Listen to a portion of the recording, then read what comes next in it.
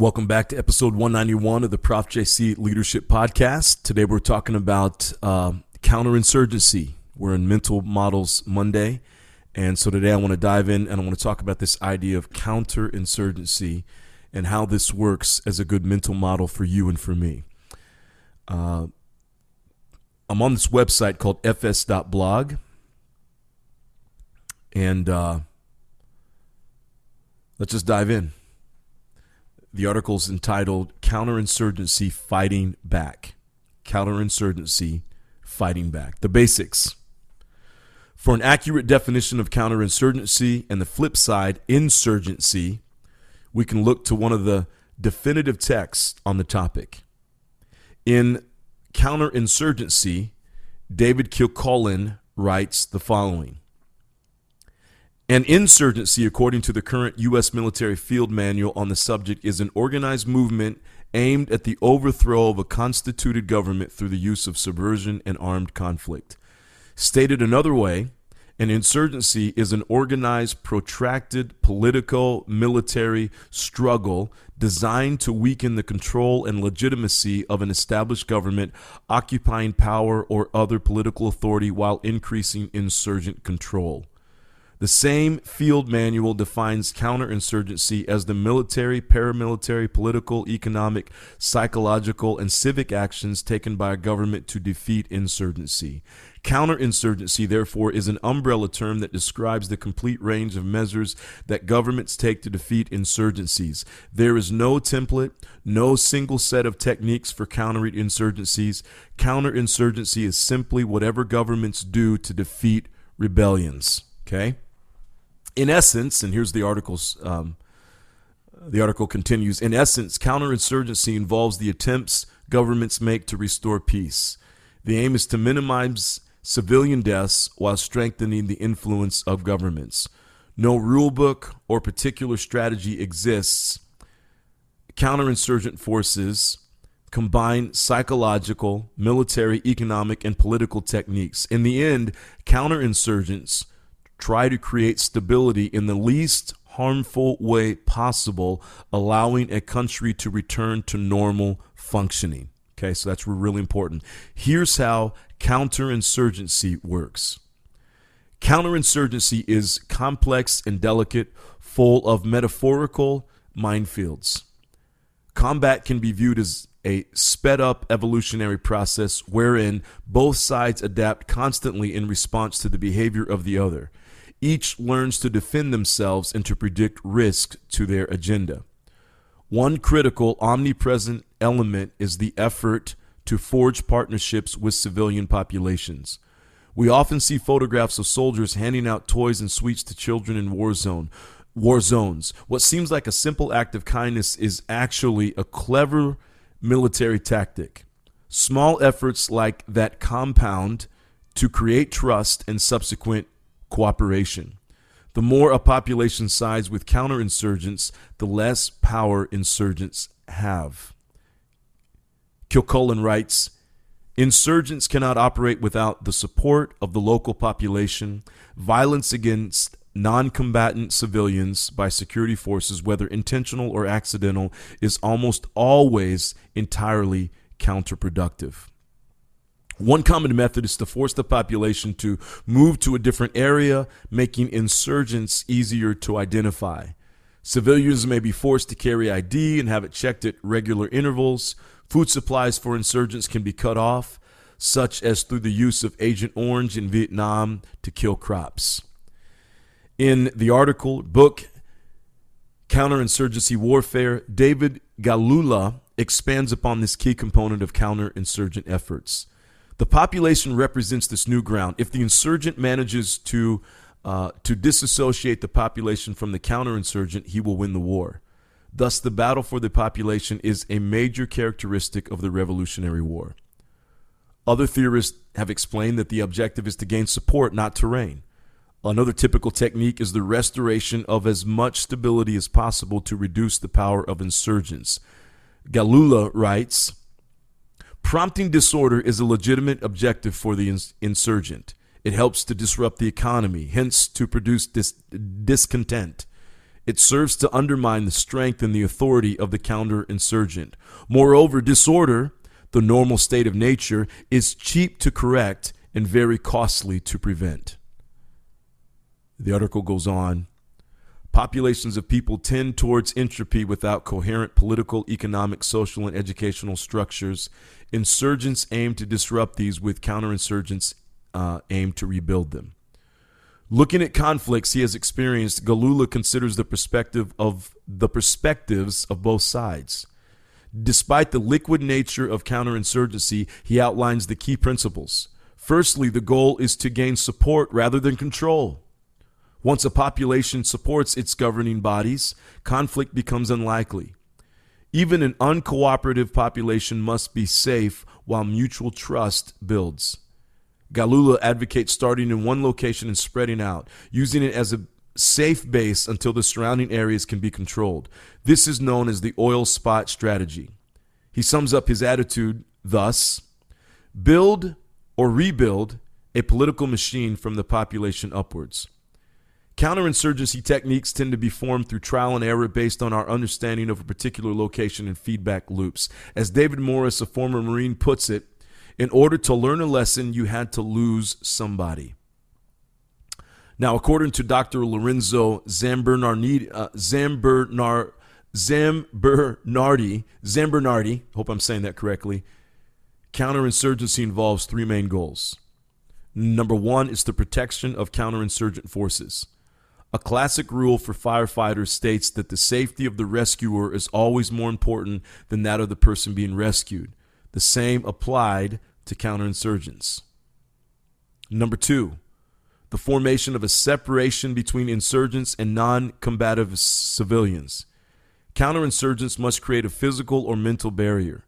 Sometimes this is done by moving non-combatants to a different location or providing them with ID cards. Separation can be psychological, teaching people that they should not side with insurgents and are not part of the conflict. Understanding of the human terrain is required. And number three, the destruction or conversion of insurgents. This might involve undermining power structures, cutting off resources, or strategic assassinations. The origin of counterinsurgency. Santa Cruz de Marcinado. We can trace the roots of counterinsurgency back to the 18th century when Santa Cruz de Marcinado or Marcinado wrote of the concept in Reflexiones Militares. Santa Cruz wrote, "A leader must win the trust of a population rather than battering them into submission with physical force," a somewhat modern attitude for early 1700s. Recognizing that rebellion is a risky endeavor, he cautioned leaders to realize that people do not revolt without strong logic. Santa Cruz's writing was based on his own experiences during the War of the Spanish Succession, which was 1701 to 1714. The conflict occurred both within Spain and with rival nations. He would ultimately lose his life in a Spanish colonial war. Santa Cruz's principles outlined in the text are still relevant today. He encouraged leaders to take preventative measures against insurgencies, namely the fair treatment of all. People must be respected and allowed to continue their traditions and cultural practices whenever possible. Counterinsurgent forces must behave according to strict protocol, with punishments for anyone who express cruelty. However, Santa Cruz did still advocate cutting off food supplies to a population and using intense military force to end insurgencies in the shortest time possible. The impact of Frank Kitson on counterinsurgency. The works of Frank Kitson have foundational importance in counterinsurgent doctrine. Kitson is a controversial figure due to his role in assassinations and the Bloody Sunday Massacre during the Troubles in Northern Ireland. He was not adverse to discarding legal and ethical considerations for the sake of his goals as leaders. Expanding upon the ancient writings of Sun Tzu, he advocated mirroring insurgent behavior in order to understand them. Kitson also made use of spies within insurgent groups to garner information. His strategies created uncertainty and confusion amongst rival power structures, as well as destabilizing their public image. One soldier summed up the tactics under Kitson's guidance. We were not there to act like an army unit. We were there to act like a terror group. His theory stressed the importance of the media in counterinsurgency. Kitson's theories formed the basis of the way the British counterinsurgents handled the Northern Irish conflict. A counterinsurgent group, the MRF, targeted the insurgents, the IRA, by essentially using enhanced versions of their own tactics against them. Many of their strategies were morally repugnant. Civilians were killed to show the population that the IRA could not protect them. Innocent people were shot at random to create further unrest.